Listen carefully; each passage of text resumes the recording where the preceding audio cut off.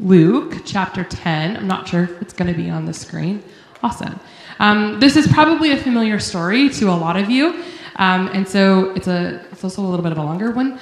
So you can follow along if you can grab a Bible in front of you or on your phone or the screen behind me. So this is Luke chapter 10, and we're starting at verse 25. This is the parable of the Good Samaritan. On one occasion, an expert in the law stood up to test Jesus. "Teacher," he asked, "what must I do to inherit eternal life?" "What is written in the law?" he replied. "How do you read it?" He answered, "Love the Lord your God with all your heart and with all your soul and with all your strength and with all your mind, and love your neighbor as yourself." "You have answered correctly," Jesus replied. "Do this and you will live." But he wanted to justify himself, so he asked Jesus, "And who is my neighbor?" In reply, Jesus said, "A man was going down from Jerusalem to Jericho when he fell into the hands of robbers. They stripped him of his clothes, beat him, and went away, leaving him half dead. A priest happened to be going down the same road, and when he saw the man, he passed by on the other side. So too, a Levite, when he came to the place and saw him, passed by on the other side. But a Samaritan, as he traveled, came where the man was, and when he saw him, he took pity on him. He went to him and bandaged his wounds, pouring on oil and wine. And then he put the man on his own donkey, took him to an inn, and took care of him. The next day, he took out 2 silver coins, and he gave them to the innkeeper.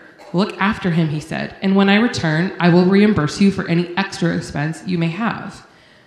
Which of these 3 do you think was a neighbor to the man who fell in the hands of robbers?" The expert in the law replied, "The one who had mercy on him." And Jesus told him, "Go and do likewise." As Jesus and his disciples were on their way, he came to a village where a woman named Martha opened up her home to him. She had a sister called Mary who sat at the Lord's feet listening to what he said. But Martha was distracted by all the preparations that had to be made. She came to him and asked, "Lord, don't you care that my sister has left me to do the work by myself? Tell her to help me." "Martha, Martha," the Lord answered, "you are worried and upset about many things, but only one thing is needed. Mary had chosen what is better, and it will not be taken away from her." Before Jen comes up, we're just going to watch a video. Good morning, everyone. I'm Jennifer, the Associate Pastor here at White Rock Baptist. Today is week 4 in our summer series called Sacred Pathways. We're looking at some of the different ways that people most naturally connect with and spend time with God. We've taken this idea from Gary Thomas's book, Sacred Pathways, and so far we've looked at 3 different spiritual temperaments. We've looked at the naturalists, the traditionalists, and the ascetics. Today we're going to talk about caregivers. And one of the first people who comes to mind when I think of the caregiver temperament is my friend Dagmar. Caregivers are people who just naturally tend to show their love for God by caring for others. It's not just a chore for them, it's actually a form of worship. At our church, we have a caregiver support group for people who are caring full-time for a family member in need. But that's not what we're talking about today. Anyone can end up in a caregiving role in their family. But people with the spiritual temperament of a caregiver find that they feel closest to God when they're looking after someone else. They feel his presence with them as they serve. The naturalist needs to get outside to feel close to God. The ascetic needs to get alone and away from the world. And the traditionalist needs familiar rituals and symbols. But the caregiver needs to help someone. And they're the ones who just can't resist being the Good Samaritan, like we heard in the scripture what was just read for us. So I'm going to ask Dagmar a few questions to help us understand this temperament better. Dagmar, when I first met you, you were a caregiver for your aunt and uncle, as well as for your husband, Horst. Who else has God given you to care for over the years? God gave me, the first person that came into my life was my sister Ellen, at age 9, when our mother passed away unexpectedly. I was just 20 years old, but she needed a home. This was not as easy as I was still quite young. Later in life, after raising 2 of my own children, I had the privilege of raising my granddaughter, who came to live with us at age 8 permanently. My grandson also spent much of his time with us, I loved those years and was able to give them a loving and stable home. We are still very, very close. Oliver came into my life as a stepson at age 9 after his mother passed away. Here, he and I are also very close. I truly believe that after 2 serious car accidents and living through them, as well as several surgeries, the Lord knew I was still very much needed. How has caring for others brought you closer to God? During those times, I learned to ask God to help and was able to now reach out and share His word with others, especially my uncle. He refused to acknowledge that there was a God, and that was heartbreaking, but I never stopped praying for him. As well, all of my children and grandchildren attended Boys and Girls Club here at our church in Sunshine Ridge, as well as going to Green Bay Bible Camp every summer. I learned to bring everything in prayer to the Lord. Both my girls have accepted Christ as their Savior, but 2 of my grandchildren still need my daily prayer that He might open their hearts and accept Jesus as their Lord. What is it about caregiving that brings you the most joy? To see the happiness and love I can bring to people when they need it most. To be there when they reach out for help and to be able to give them that help. People with the caregiver temperament sometimes struggle to have time alone with God because they're so busy and fulfilled by looking after others. So how do you remind yourself that God loves you just for who you are and not for what you do? The first thing I do daily is to spend time with God through my daily devotions. I know that if I put the day into His hands, my day is also very much better. I see how much He loves me and how blessed I am that I have His wonderful love and that I also am never alone no matter what I am going through. This gives me much peace in my heart. He has carried me through so many adversities, but also through so much happiness, just because He loves me for who I am. Thank you so much for sharing with us, Dagmar. I know it was a stretch for you to be on camera, but I really appreciate it, and I know the church appreciates it. So let's give her a hand, folks.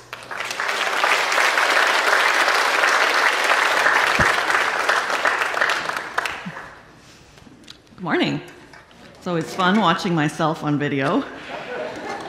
Sorry, Dagmar, I know you're here too. Today is an exciting day. We're celebrating our first camp, as you saw, and I know many of you are visiting with us today, so because your kids were part of that, and I just want you to feel comfortable here and know that we're really delighted to have you with us. And so feel free, please, to ask any questions about the service or anything about our church that you want to know.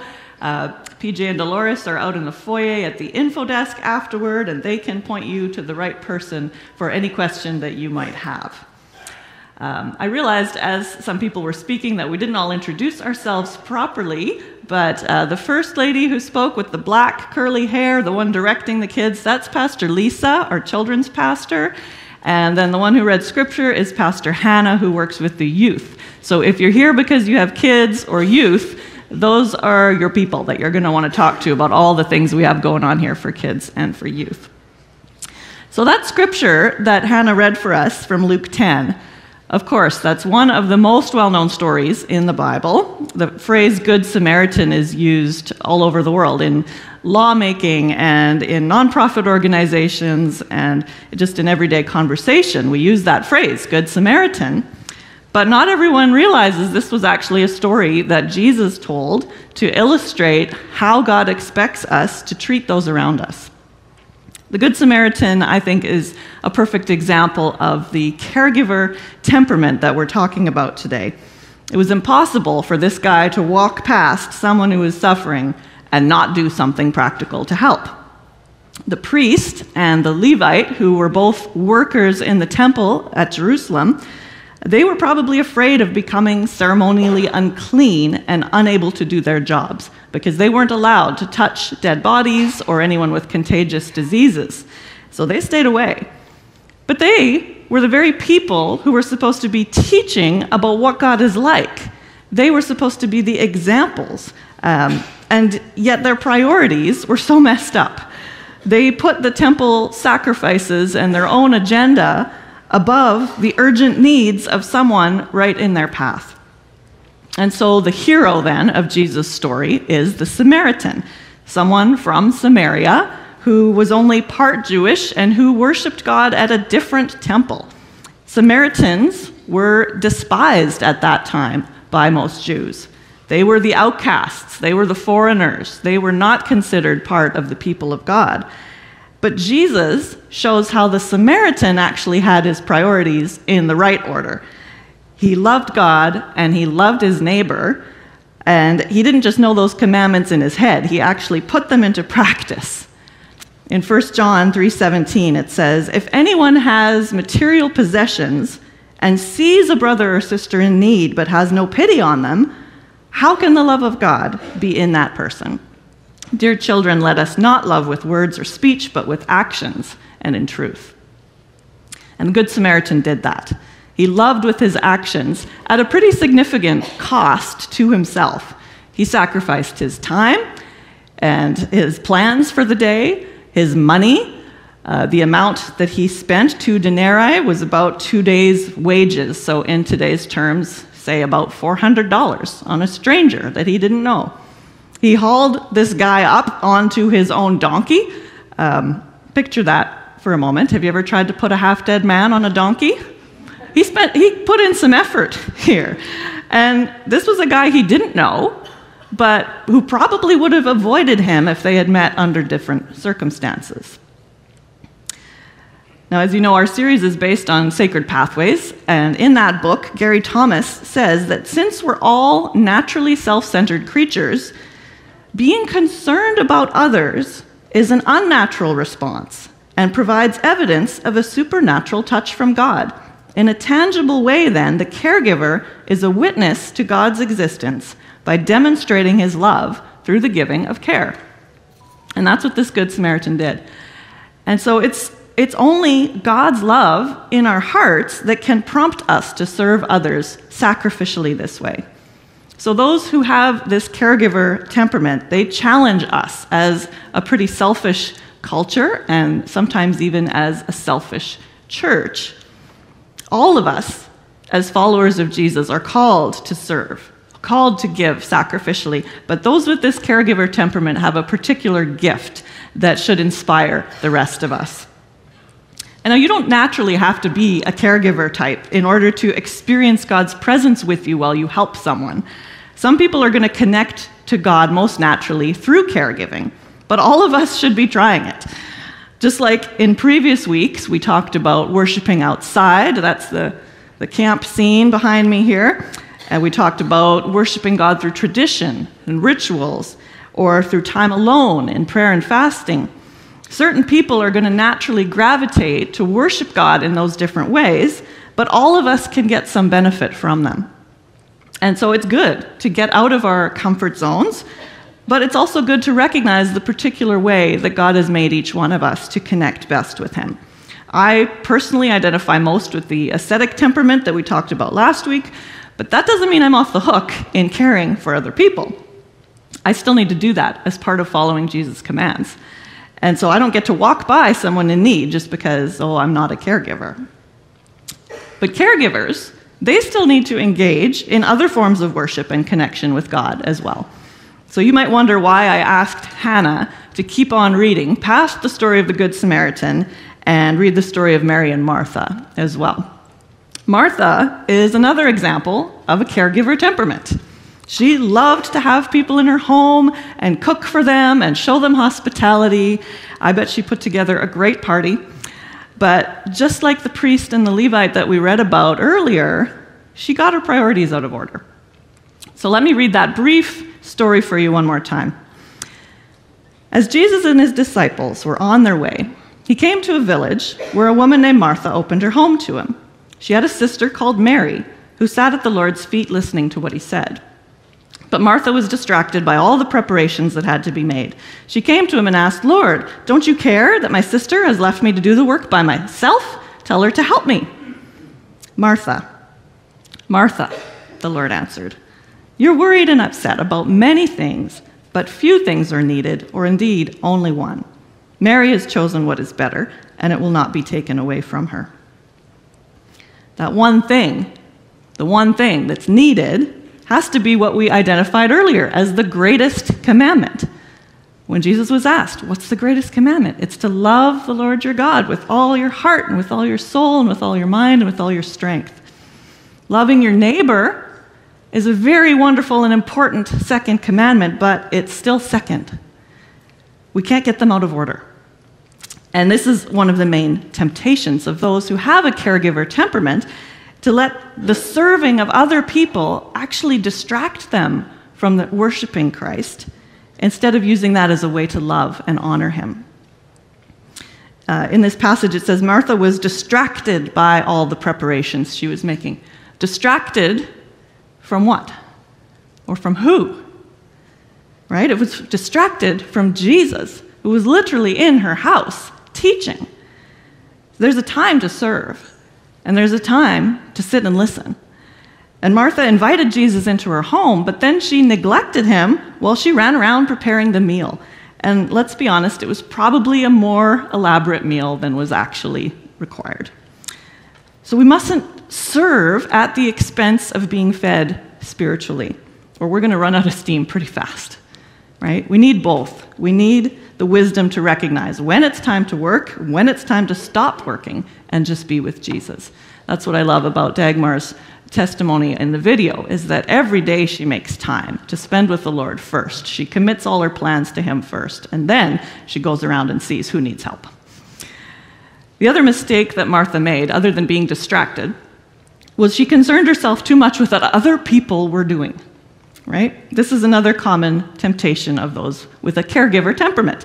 They love to serve. They love to help people in practical ways, and so sometimes they bite off a little more than they can chew.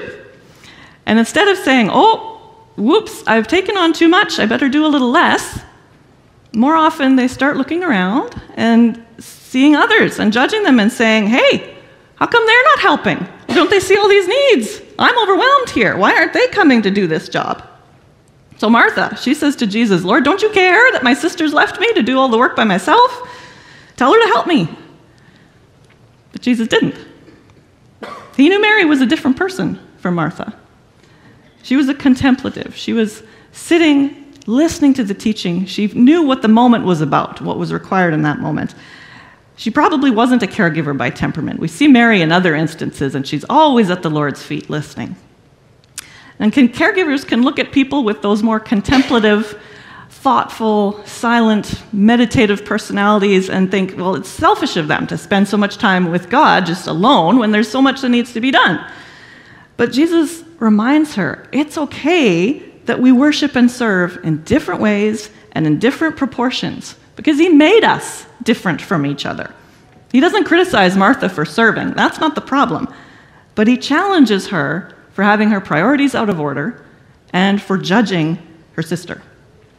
And so Gary Thomas says this, caregiving is not a license to judge others who serve God in different ways. Yes, all of us are called to love our neighbor as ourselves, but there's different ways to do that. And caregivers might spend 75% of their time doing practical things for other people, and the naturalists say might only spend 30% of their time doing that. But if they're both focused on Jesus, worshiping him and serving him through the opportunities that he puts in their path, then they're both doing right. Neither one of them is better than the other. None of the sacred pathways we're talking about in this series are better than any of the others. And so our hope and our prayer is that as we go through these different spiritual temperaments, that you feel affirmed in the particular temperament that God has given you. Or temperaments. You know there can be more than one. We don't all fit nicely in one box. We're usually a blend of different temperaments. But I hope that you feel affirmed in that, in the ways that you naturally connect with God, and also that you'll start to understand some of the other temperaments a little better and try out some of their ways of connecting with God. Because the more that we grow in our faith, the more we're going to be able to find God in ways that aren't our own personal preference.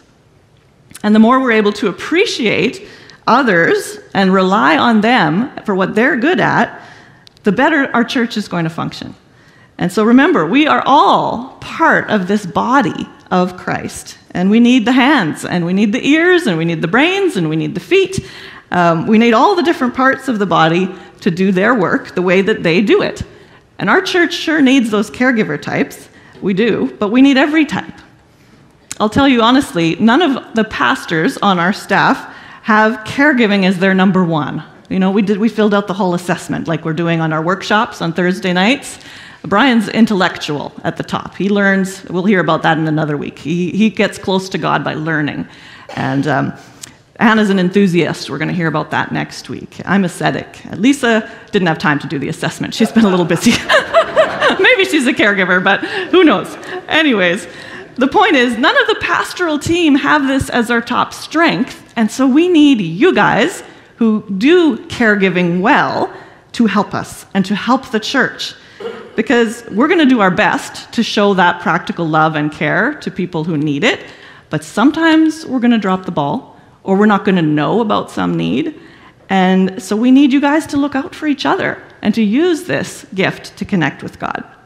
So if you're sick and you receive a visit or a meal from Dagmar, or from Doreen, or Annie, or Tony, or Bev Scott, or any of those other caregiver types in our church, I hope that you won't think, oh, the church didn't care about me because none of the pastors came. Right? The church is all of us. The church is everybody together, working together to serve each other. And so each one of us is doing what we're gifted at and worshiping God in the way that He's made us. Each and every one of you, even if you're brand new today, you are necessary in this family. We need you. And Colossians 3:17 says this, whatever you do, whether in word or in deed, do it all in the name of the Lord Jesus, giving thanks to God the Father through Him. Some of us have more words, and some of you have more deeds. And hopefully, as we work together and try to love each other, then God will grow each one of us into exactly who He wants us to be.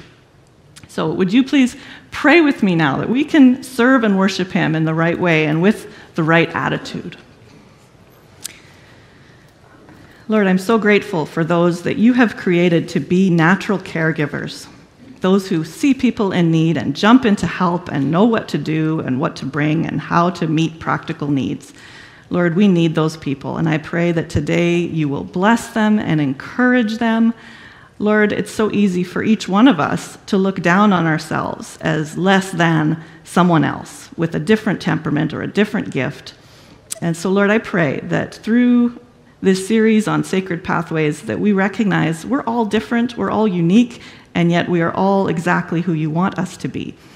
Lord, help us to worship you in ways that draw us closer to you, that help us understand you better, that fill up our souls with joy. Lord, thank you for the joy that we find when we're worshiping you and connecting with you in the right way. I pray, Lord, that we wouldn't be like Martha, Lord. Not that we wouldn't serve like Martha. I do pray we would serve and work hard. But Lord, help us not to judge others. And Lord, help us not to be distracted from our love for you. Lord, may we never put others' needs above that need to fill up our souls, because it's only as we stay connected to you that we can accomplish anything of value. Lord, you said, apart from me, you can do nothing. And so may we not work and serve in our own strength, but with only the strength you provide through your Holy Spirit. Thank you for the evidence we saw of that this week, as so many served at the kids' camps and fed them and herded them and taught them and made crafts with them. Lord, so many caregivers were here this week. I pray you bless them for that, give them good rest. And for the coming camps, Lord, we put them in your hands. We know you will provide all that is needed. And so we just glorify your name at what you are doing in and through us as a church. In Jesus' name we pray. Amen.